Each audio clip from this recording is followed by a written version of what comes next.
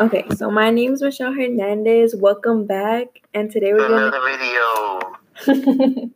today we're going to be talking about the inverse of a function and how to find it. So inverse functions are functions that cancel each other out.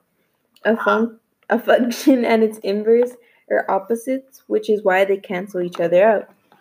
So you can find the inverse of a function by setting f of x to y, switching the x and y, and then solving the equation for y.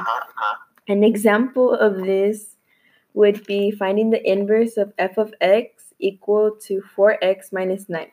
So first what you would do is set the y to f of x, and then it would make it y equals 4x minus 9.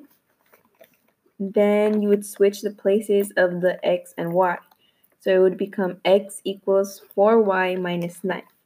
Then you add 9 to both sides to cancel it out and move it to the left side of the equation. So it'd be x plus 9 equals 4y.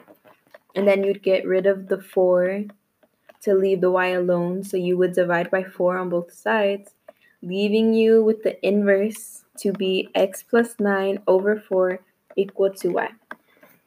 Now, another thing that I learned was that there are inverse of relations, which basically switch input values with output values. So if you have a coordinate that said -4 as the x and 7 as the y, the inverse of it would be 7 as the x and -4 as the y. Now that's all the time we have today. Tune back in next week.